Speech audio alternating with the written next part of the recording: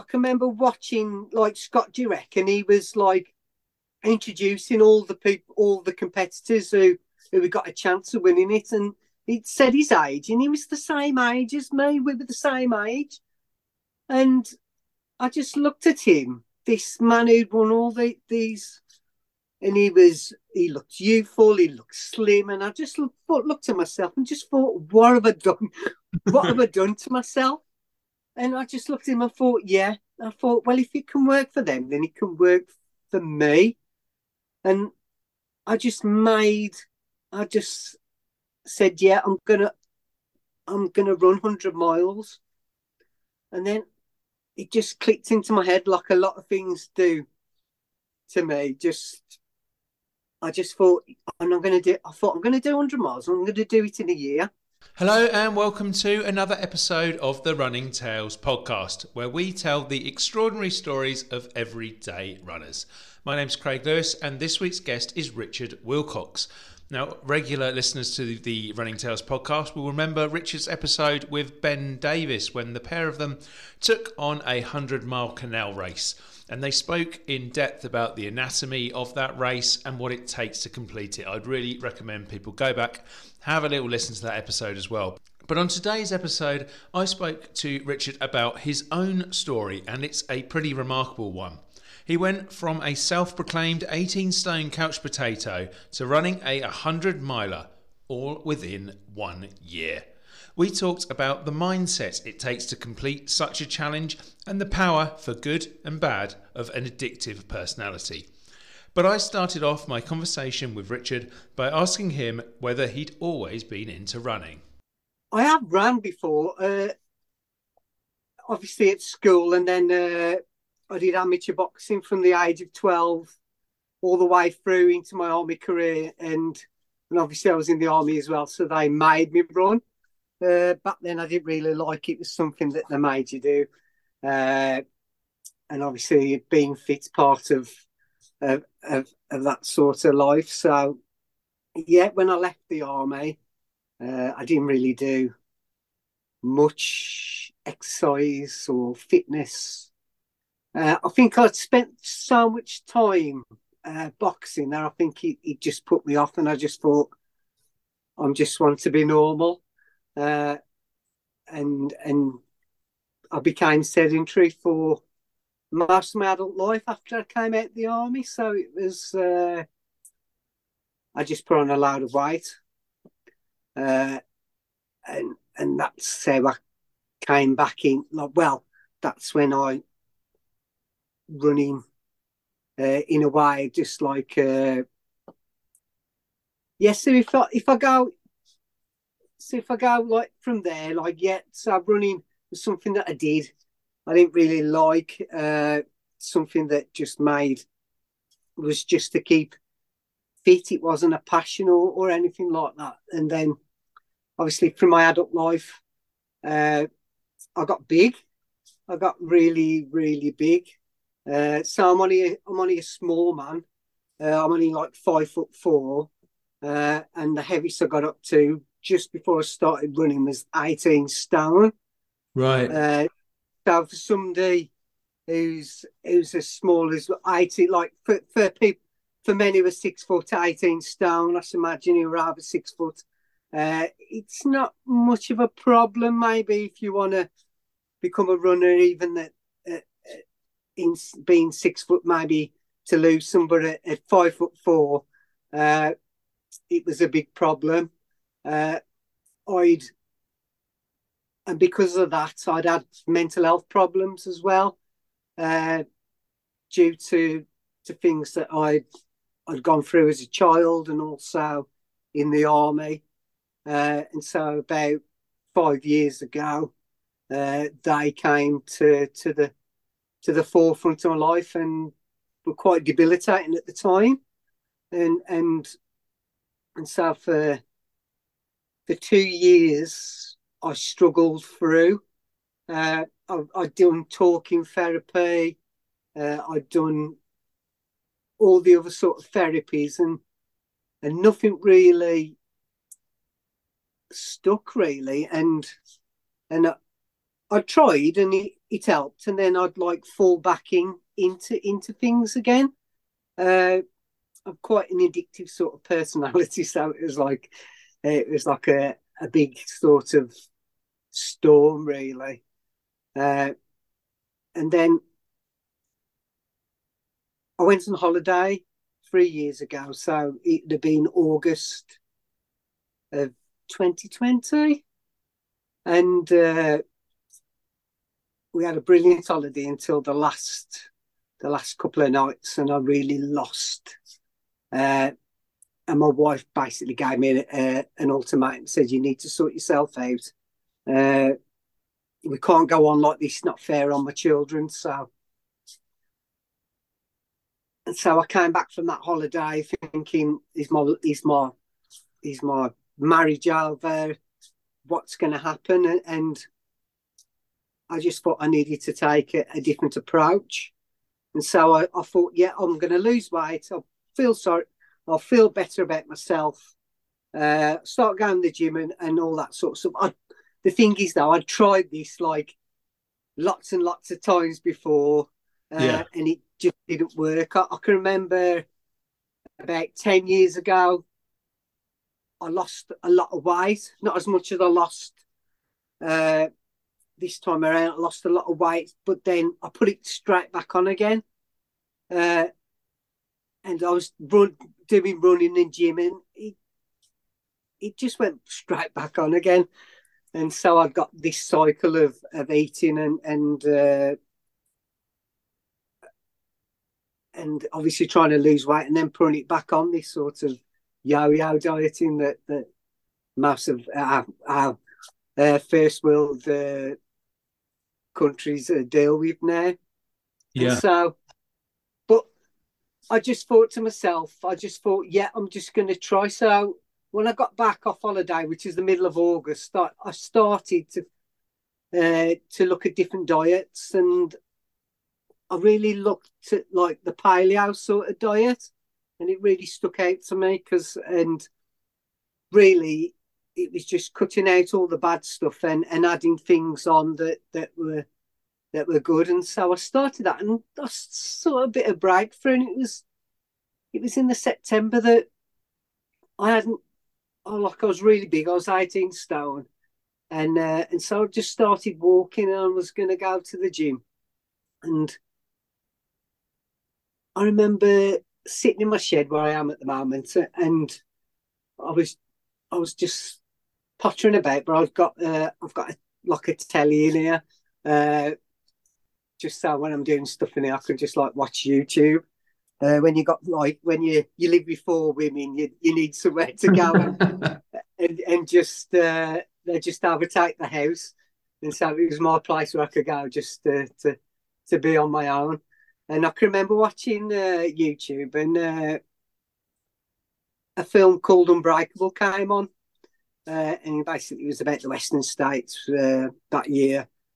It was quite an old film. It's got Killian Jornet in Al Corner and a few others. And I thought I'll have a look at that. And I just watched it. And just from that moment of just watching it and explaining it, and then watching the freedom and those front runners, they were like more like friends than competitors, and they were chatting and running and they were just like going down hills, and this enjoyment that they had was just like, wow, that's just like unreal. And just thinking about running 100 miles. Now, I'd heard about ultras, and some of my army friends had run them, and I'd even contemplated before, thinking, oh, that sounds like weird. Could I do that? And I was like, no, I couldn't. But so I'd heard of ultras, but when I watched that documentary on YouTube, it just changed me. I just thought, yes, I want to do this. Yeah, And I mean so, that's sorry to interrupt. That's just sounds like such a huge step from where you were. You've got debilitating mental health problems. You've ballooned to 18 stone. You've never really liked running in the past. I mean, that must be one hell of a documentary to make you think that's what I want to do. it was just the freedom of them. it was just because most of it was about it was about who was going to win that year, because up until then it was the most competitive year that they'd had. That there was like 5 people who could win it, whereas before then Scott Jurek had just dominated, and obviously Yeah. when he fell off, and I can remember watching like Scott Jurek, and he was like introducing all the people, all the competitors who got a chance of winning it, and he said his age, and he was the same age as me. We were the same age, and I just looked at him, this man who'd won all these, and he looked youthful, he looked slim, and I just looked at myself and just thought, what have I done? What have I done to myself? And I just looked at him and thought, yeah. I thought, well, if it can work for them, then it can work for me. And I just said, yeah, I'm gonna run 100 miles. And then it just clicked into my head like a lot of things do to me. I just thought, I'm going to do 100 miles. I'm going to do it in a year. And then that just stuck then. But like when I told people, most of my family just laughed at me and just thought you've just got no chance. But my wife, who knows me the best, looked at me and thought, you're going to do this. And I went, yeah, because she knows I'm an all or nothing type of guy. Yeah. It's not going to, I'm not going to do a couch to 5K and be happy with I'm just going to go all in. Probably the same way I imagine with a lot of people like me who come from, well, obviously military background, but even not even that, just I'm going all in, and this is like, I want this to change my life. And with an addictive personality, I thought, well, I'll be better off being addicted to ultra running than addicted to either food or drink or drugs or stuff that Yeah. I'd done in the past. We've come across on Running Tales a few people like that. It's incredible, this sort of addictive personality and how it can, I'm probably somewhere in the middle, and I'm able to have a couple of beers at the weekend and eat something unhealthy and then go for a 10-mile run, and the extremes don't get too crazy beyond that. But we've spoken to people who kind of will be full-blown alcoholic, and then the next minute they're running marathons in 2 hours 40, and there's like, they can't have an in between. They've either got to be really unhealthy or really healthy. Yeah, they're like, I think, especially in ultra running. I mean, I've only been running for years, and I went straight to ultras, so I don't really know that much about. I've not even done an official marathon, even though I've run 30 marathon 30 days. I've never done an official marathon yet, so there's a lot that I probably need to go and do. But yeah, I call myself, and there's a lot of people like us, the trauma people who come from that sort of brokenness and choose ultras, and it really resonates with them. I think we're like a small part, but like highly influential within the sport itself. And so so that started, and like September, and I was like, I knew nothing really, so I just started walking and just started looking at things what I need to do, and I come on really well. I think it took me about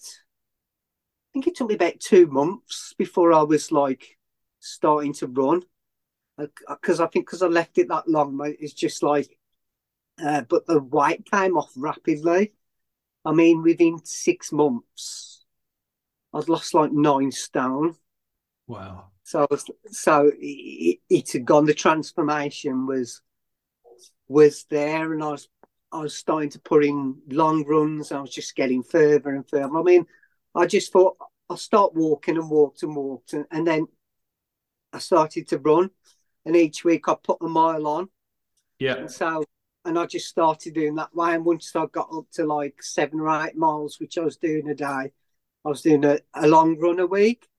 And I can remember getting up to like 32 miles, but still didn't have any plan of. I knew I wanted to to run 100 miles, but up until this time, I'd just been doing it myself, and I'd not engaged with any running people from any community or anything. Mm. Uh, and it's probably around when I started getting into Strava, uh, and started liking other people and following them, and just started, because a lot of people on Strava put their club, don't they, or whatever Yeah. running group they are, the initials of it like after, and I was just asking people what's this, what's that after your name, and like a few people said, oh, this is such and such, and then I started to engage more with runners, and and then started going with some running groups, and started going, and then met other runners who were ultra runners, and then I started to learn more about the sport then, and an online group like Facebook groups. I can remember the first time I went on the GB Ultras group, and I wasn't sure if I was going to do a race or do my own run, or I'd had this thing of running on the A5. I just like I'd been to Wales quite a lot, and I can remember stopping on this. Well, this is before I was ever a runner, and just thought, wouldn't it be lovely to run this lovely stretch of straight road, and so I got that into my head, and until I did a long run on there, I realised how dangerous it was with all the trucks, with all the lorries and all the traffic, and I just thought, yeah, I think I'm going to knock this on the head, and then out of uh, out of one of the running clubs that I belong to, uh, a man who was starting out. I think he got this app that he was producing, and he was. I think he was in partnership with Sports Shoes, and he just said, "I love your story. I'll sponsor you a race, and I'll put you on the thing." And so I went, "Oh, okay then." And he says, "Just look for a 100-mile race. Uh, tell me which one you want to do, and I'll pay for it." And I was like, "Oh, okay then." I'd never even thought about racing, never even looked on it, and so I just started looking, and I just knew that I needed something hard to do. I just thought, I'm putting myself through all this. Uh, it's got to be something that so I just went out and looked for the hardest race I could find, and the one that put me eyes was GB Ultras, Snowdon 100. So I thought I'd pick that. That was like 7 months into my journey, and I was like, yeah, that's the one that I'm going to pick. It wasn't until then that I realised that you can't just go and book yourself up to an ultra and run it. There's obviously a lot of races you've got to at least run a 50-mile first, and I didn't realise that. Yeah. So I remember going on the website, booking it, and then looking at the small print, because I just went and booked it, and then that was it. And I just looked at the small print. It says must have run a 50-mile race before, or going to run a 50-mile race before obviously turning up to the start line. So Yeah, we had a chap on here recently, Joe Thomas, who did a 100-miler, and he did exactly the same. He was like, "Oh, I've got to do a 50-miler, and I've got to do a marathon to qualify for the 50-miler." So he ended up having to yeah, do these 3 races. I didn't qualify for the 50. I just went and did it. So I can remember going on GB Ultra's Facebook group and thought, and put, is Snowdon 100 okay for your first ever 100-miler? And I had all these like smiley faces, and I was like, nah, you shouldn't really pick that one for your first one. And it was like a bit of a joke sort of thing, and I felt really naive. But then that put like a fuel in my fire because I thought Yeah. I'm gonna go and do this now, uh, just to prove these people who I didn't know that I'm gonna go and do it. And so I picked a race down on the Brecon Beacons with limitless trails. They're 50 miler, and so I turn up there. Uh, got the race, GB Ultras race in September. I think I turn up there July time, and so that's my first ever race. First ever like runners outside people who live locally who I've ever met before. And so it's just out of COVID, so there's not many people there as well, and it was just like a baptism of fire. I think the furthest I've run on a long run was like 32 miles, and I just winged it. To be fair, and it was a 50 miler, quite hard. Brecon Beacons with 12,500 feet of climb, and so I just did that, and just I think I got to like 35 miles and just totally. Luckily, I'd met a couple of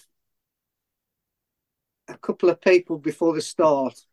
One who became really good friends with, Ian. Uh, I told him my story, and he was like on the start line. It was just like, don't go out full force. He's just like, just take your time. And I can remember starting out, and we lost each other. And then we found each other because he veered off and I'd veered off, and then because we were lost, we just bumped into each other. And then I ran around with him and tried to keep up with his pace. But he was like, I learned so much just from him and about eating and fueling on races and that. But then when I got to 35 miles, it just went, nothing worked. So I walked the last of that in. Luckily, I met another runner. He was training for Ultra Trail Snowdonia and then for UTMB. Who had done 100k beforehand the week before, and then was doing this 50 mile. And luckily, Robbie's name was.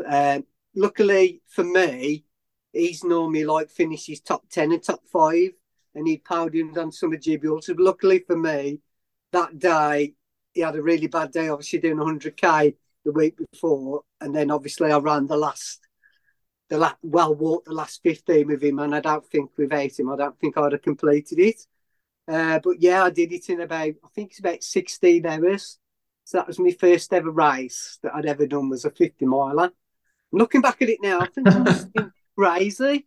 Must have been crazy, but it was just such a wonderful experience, and that was like the first experience of ultras. And Yeah, and just quickly, because that obviously moved on quite quickly, very quickly from the start, from where you were. But were you by that point feeling, oh, actually, I really do love running now, and also it's making me feel better?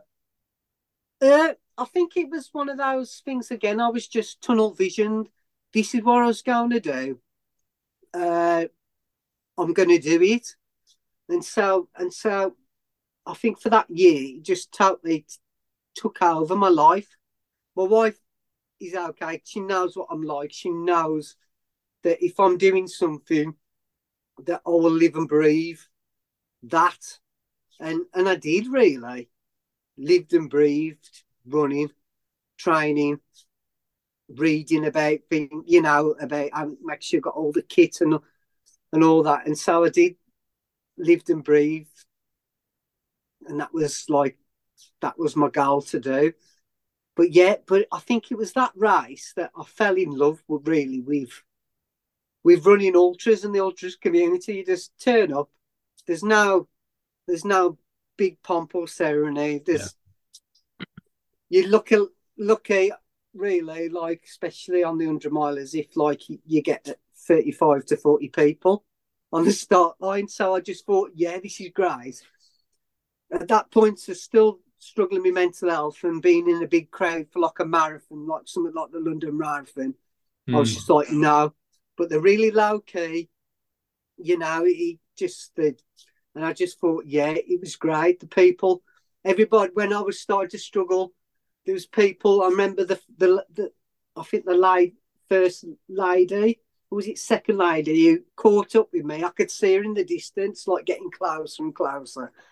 Uh, and she was like, "Are you okay?" I was like, "Yeah, I'm fine." I said, "I'm just done." She says, "I'll stop you if I want." I was like, "No." And I just thought she was second lady and she was willing to stop with me to get me to the checkpoint. And I was just like, people in races don't really should do that, but they was willing to like. And I just thought this is a different sort of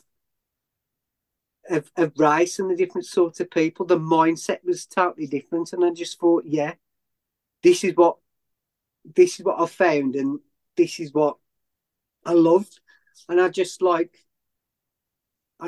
everything about the community and about the running and finding out why other people run as well. And I think as that was at the time that I'd I'd met Ben and a few other people, and it's like you just like, yeah, these are your people. And so we started running together with a group, and then you meet like people who you just click with, and it's just like, yeah, these are my kind of people. And so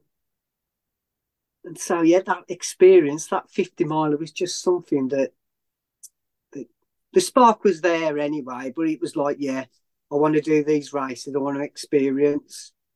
And so I did that race, and then a couple of months later, I hit the 100. And that was just, I wasn't prepared at all. At all. I thought I was reasonably fit. I thought, yeah, if I can do the 50, I can do the 100. And I just wasn't prepared for that. I think I'd done hard things in the army, but I think that was the hardest thing I'd ever done.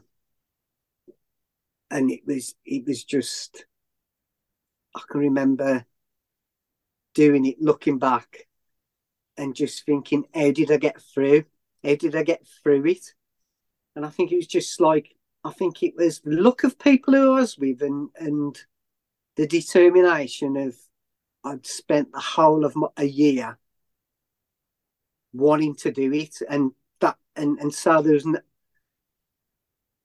only myself would get me through. But luckily, the start of the race was just like, I remember getting that sort of imposter syndrome. I got a little bit on the 50, but turning up to there, and there was more people, obviously, because you got like, I didn't realise at that time that you've got 50 milers and 100 miles who basically run near enough at the same time. I think the 100 miler started 30 minutes before the 50 miler.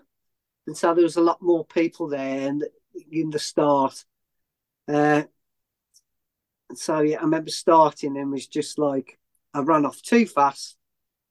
I think I'd eaten some the day before that I'd not really eaten before. And I think it was either that where I ate or the nerves. Just, I can remember getting to the first checkpoint and was just going into the toilet, and I was sick. Basically, it was just coming from both ends, and I think it was more nerves than anything else. But I remember leaving that checkpoint in the toilet and thinking, I'm not going to be able to complete this, because I was just.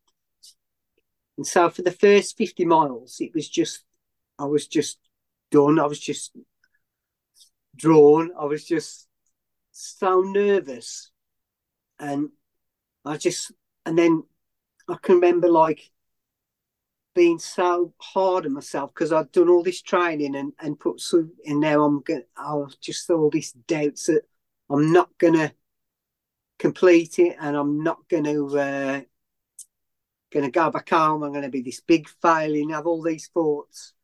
I remember going up up Snowdon, up the pig track, and I was that slow going up there. I can remember this little old lady with a stick and this backpack, and I was just like holding on to my sticks with my head down. And I remember tapping me on the back and was like, "Keep going, you're doing great."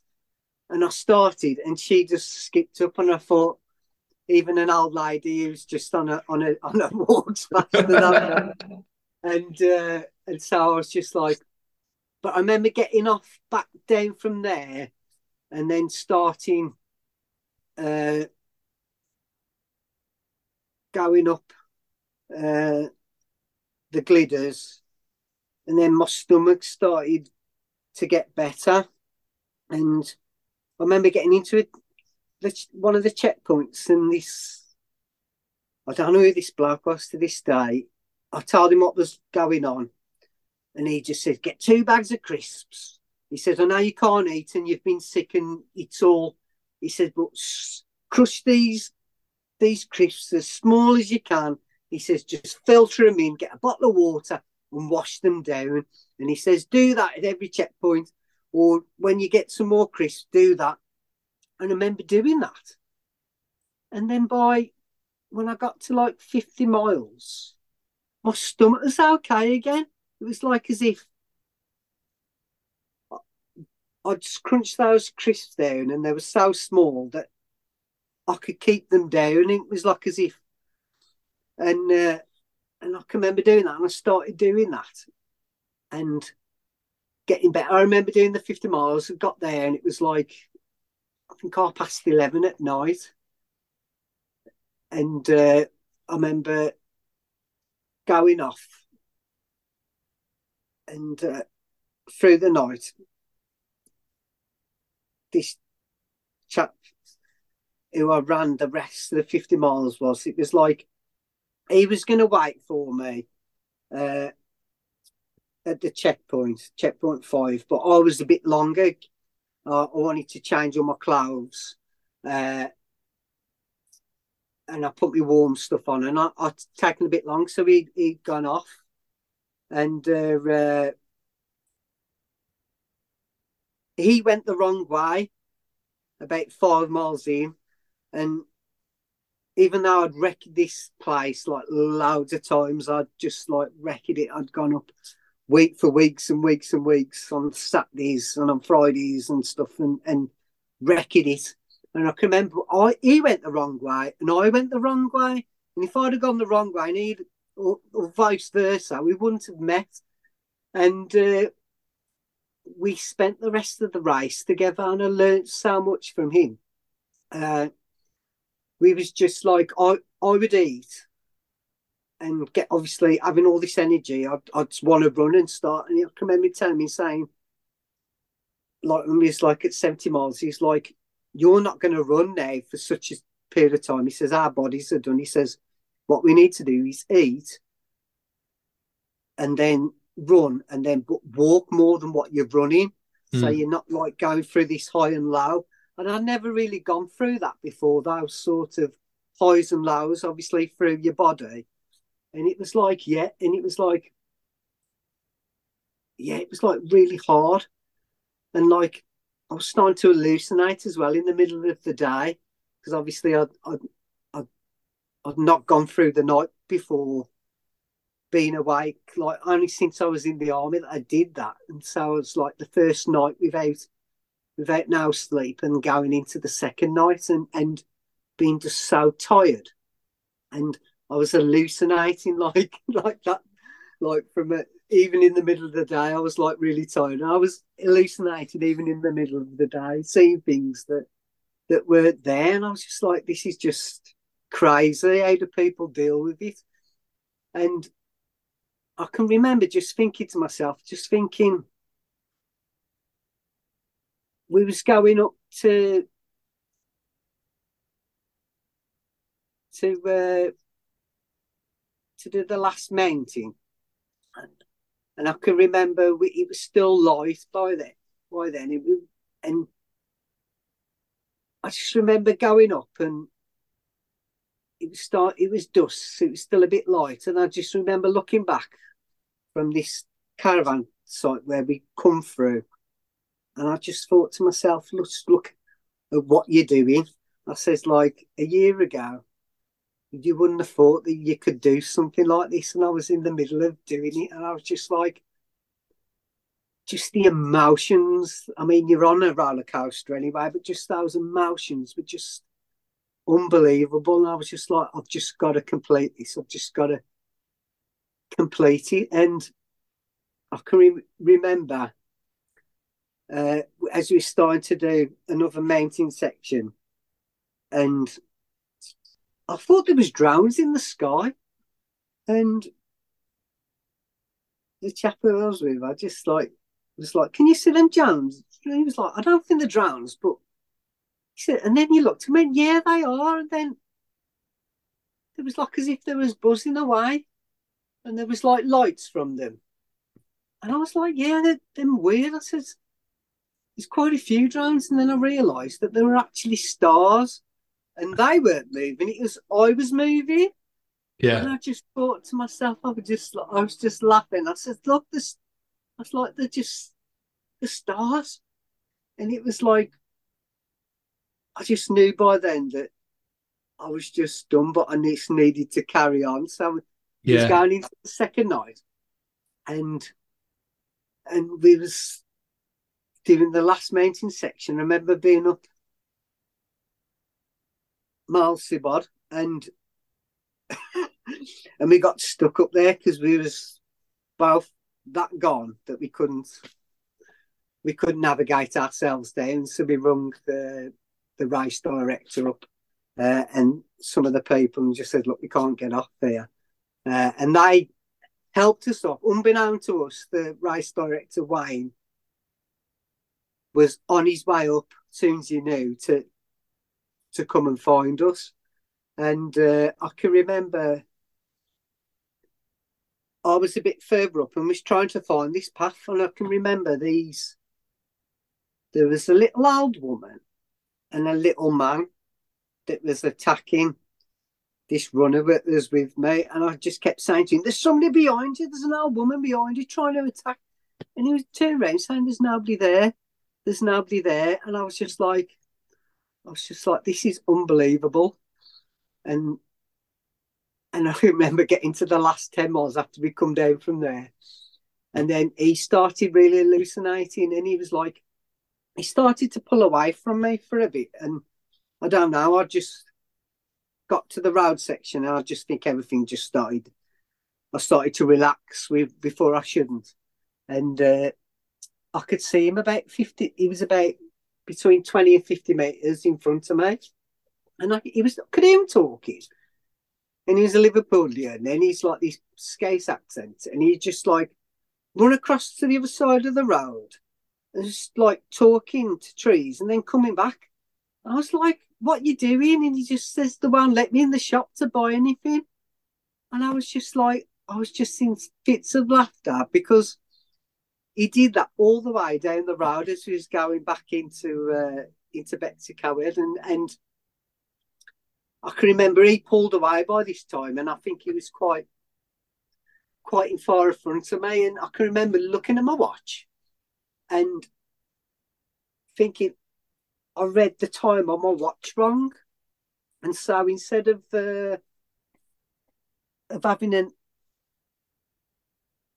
having like 2 hours left, I thought I'd only got an hour left to do 2 miles.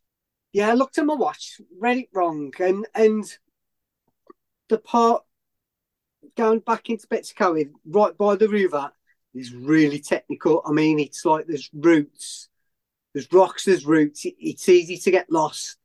It is quite technical, even though it's flat. It's snowed down here, so there's rocks, big tree roots. It's still, and I thought at the rate I'm going, I thought I'm not gonna get in on time, and I think something just clicked in, and I don't know, the adrenaline took over, and I just went for it. And I can remember getting, as I come into Betticoat itself, uh, after I'd done that really technical bit, and I can remember looking down at my watch and realizing that I'd got all this time, and but I'm glad that I did it. Actually, I got all I'd got all this time to do it on. After Ian, who I'd done my first race with, was watching me. I mean, this is like at like what's like 4 o'clock in the morning.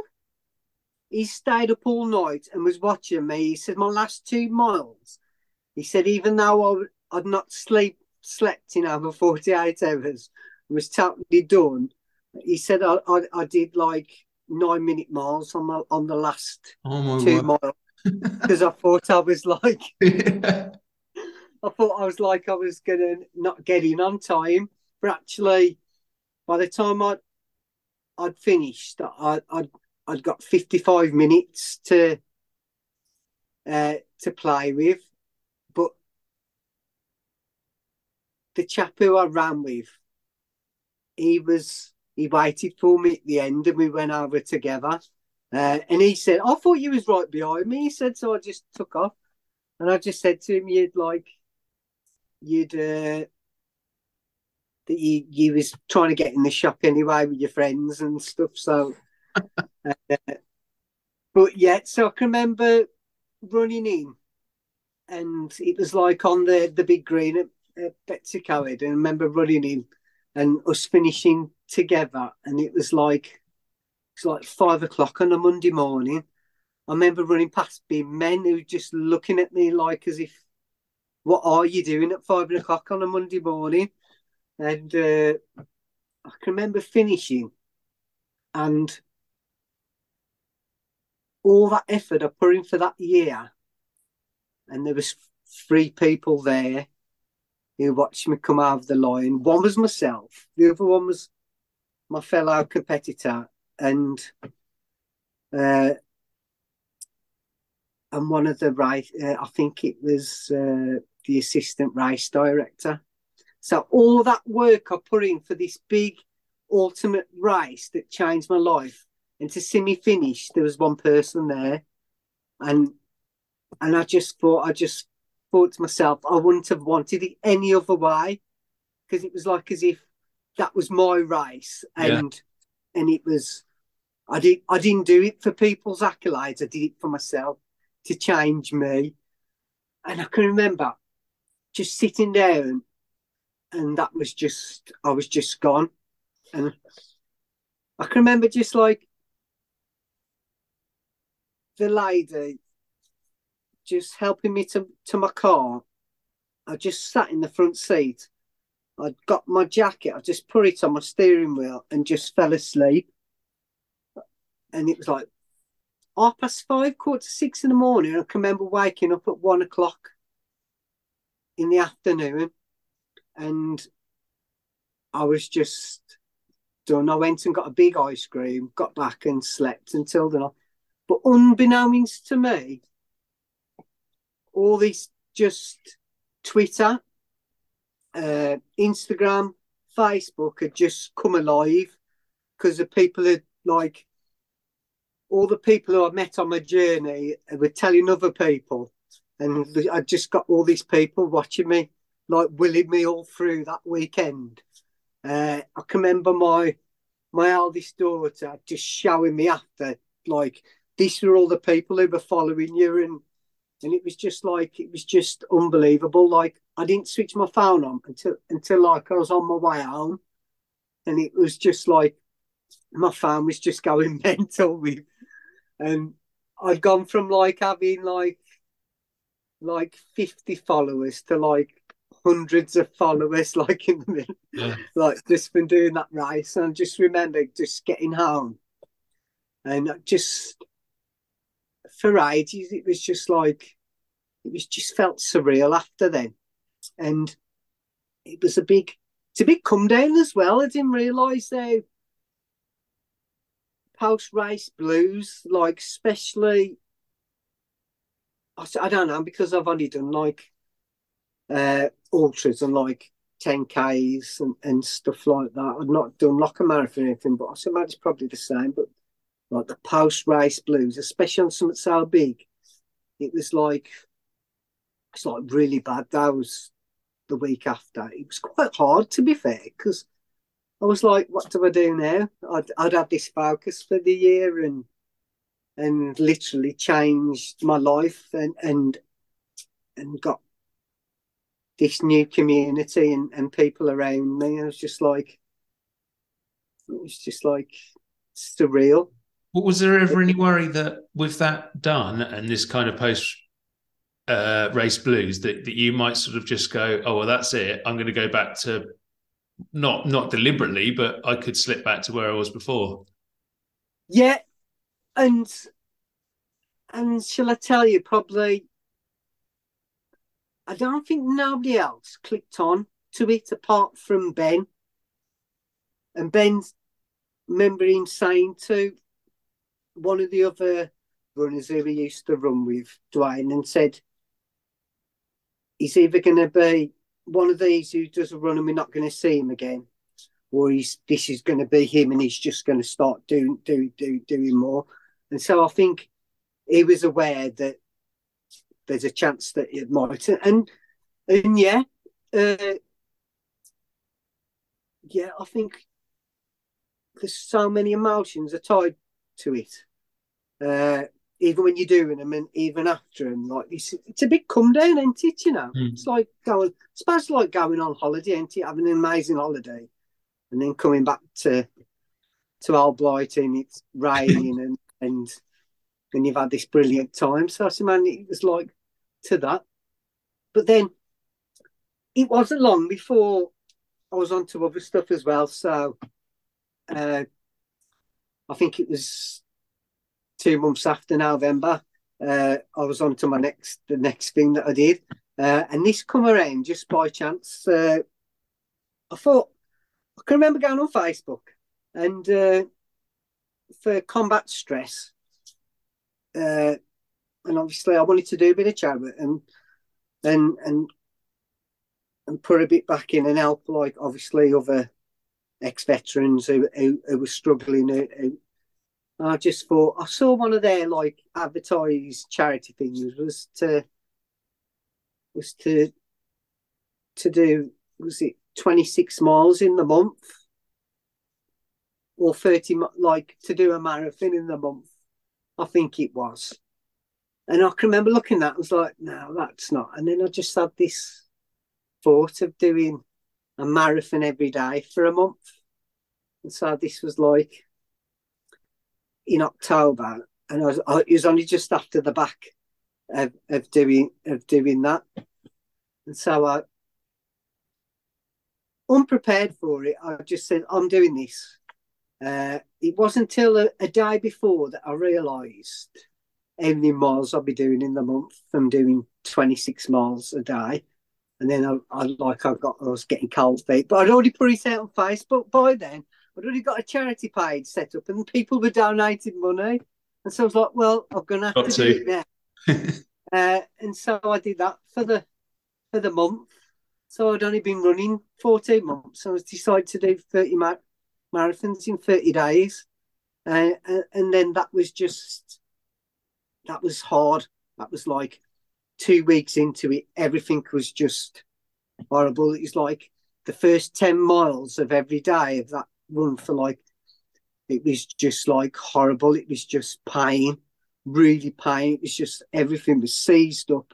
Couldn't get, once after I'd done like 10 miles, it would like loosen up and it would be like bearable, but it was hard. It was really hard. And because I was new to the sport, I was like, I'd run on Cannock Chase where I'm from. Well, it's like woodland. There's lots of hills. So I was like clocking up like 2,500 feet for each marathon every day. And it was like I got halfway through, and I was like, I need to start doing some more flat, else I'm just gonna die Yeah. else. But I remember looking back at the end of the finish, and I think I'd done like 60,000 feet in the month, and so I was just like, yeah. So I did that. I remember like by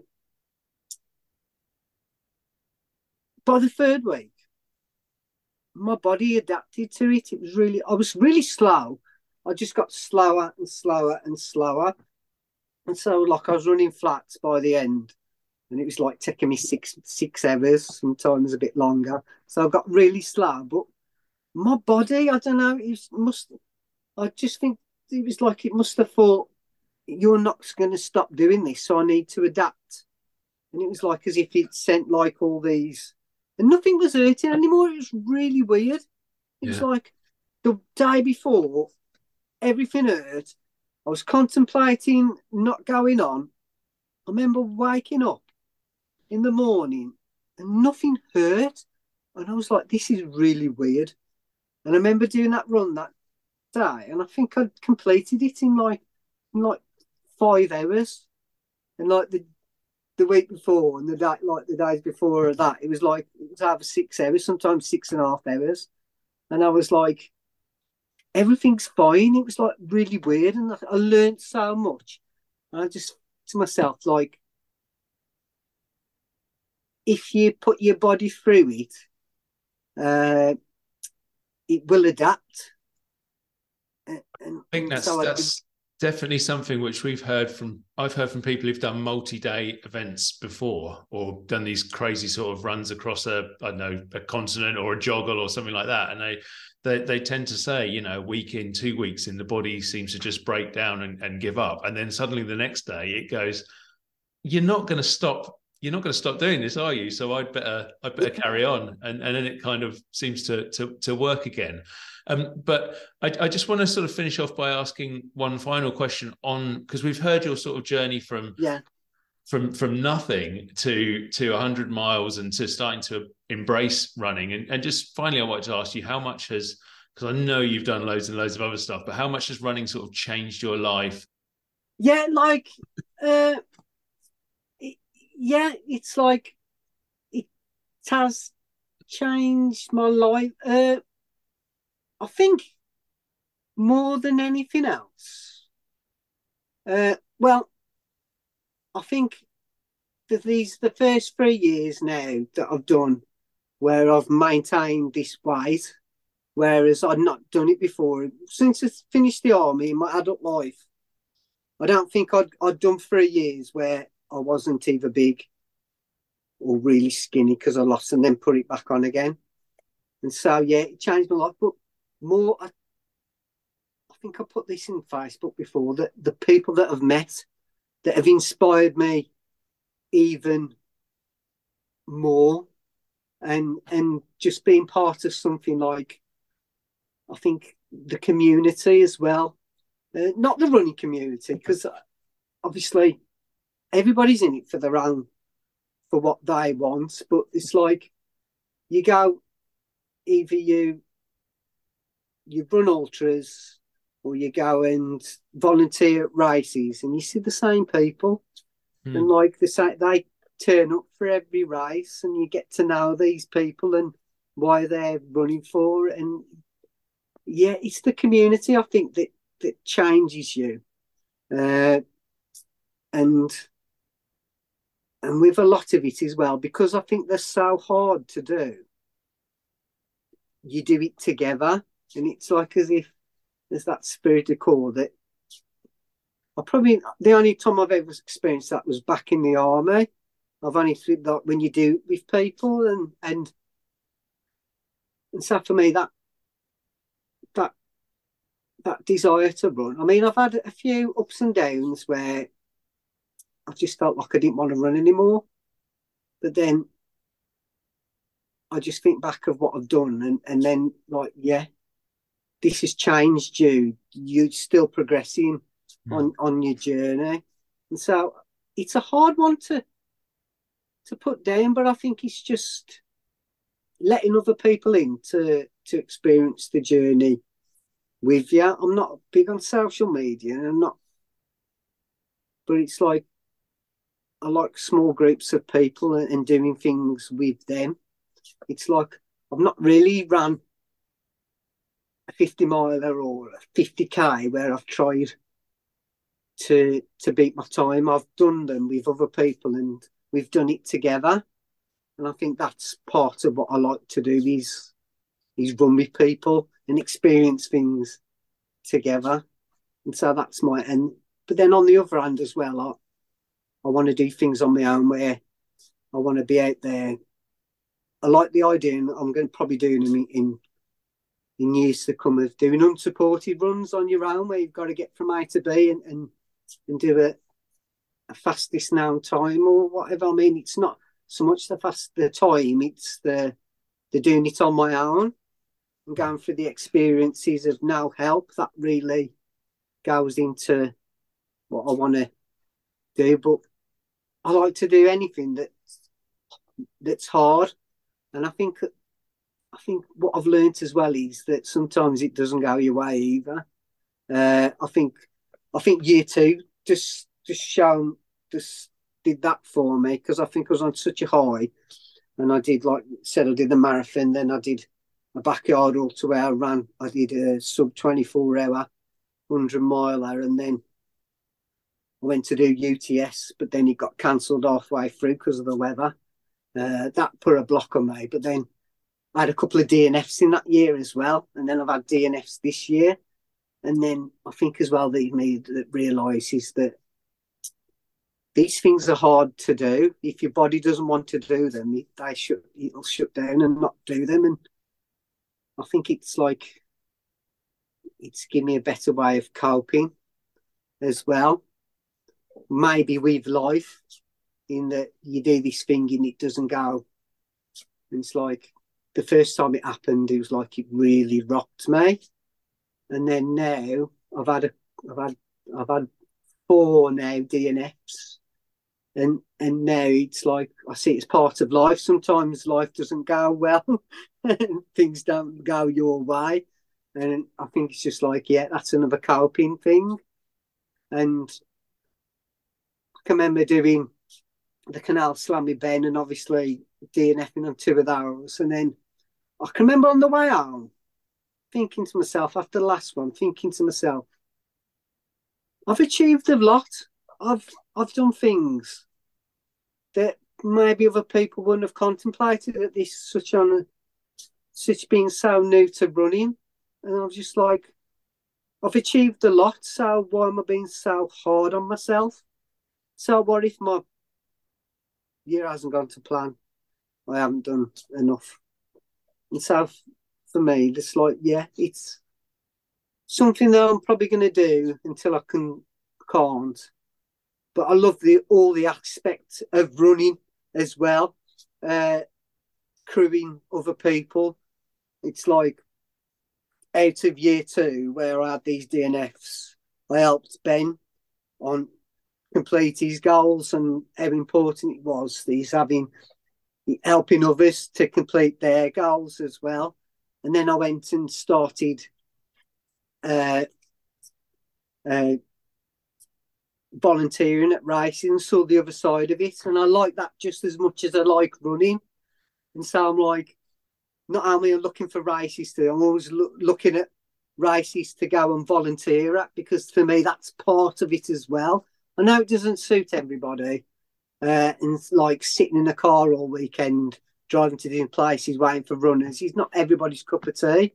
But I like doing that as well. So that the sport for me is just like has grown, and maybe in other times there'll be at the end of the sport, maybe when I can't do these again, that there are other ways you can contribute to it. If you get my drift, it's like, this is whatever you want to do. I can remember finishing my marathons and being viewed on like on the news. And I just said to people, whatever your thing is, go and do it. You know, you don't have to be a crazy runner and do these things. But if it's something that, whatever gets you up on a weekend to do, go and do it. It doesn't matter what it is, if it's mountain biking or playing bowls or what, it doesn't matter. As long as it gets you out and gets you inspired to do something. Yeah, I think that's fantastic advice, and probably a really good place for us to leave things today. I love the idea of getting into the community and how important it is, and also like particularly struck by the whole thing of a DNF. That's not the finish. It's not the failure. It's just another step along the road. So Richard, thank you so much for sharing your thoughts for us and joining me today on the Running Right. Tales podcast. Cheers, thank you. Thanks again to Richard Wilcox for joining me on the Running Tales podcast. I hope you enjoyed his story and our conversation as much as I did. If you enjoy the Running Tales podcast, please give us a rating and a review wherever you listen. It does help other people to find the podcast and to listen to incredible stories like Richard's. Thanks again for joining us today, and I look forward to seeing you again for another Running Tale.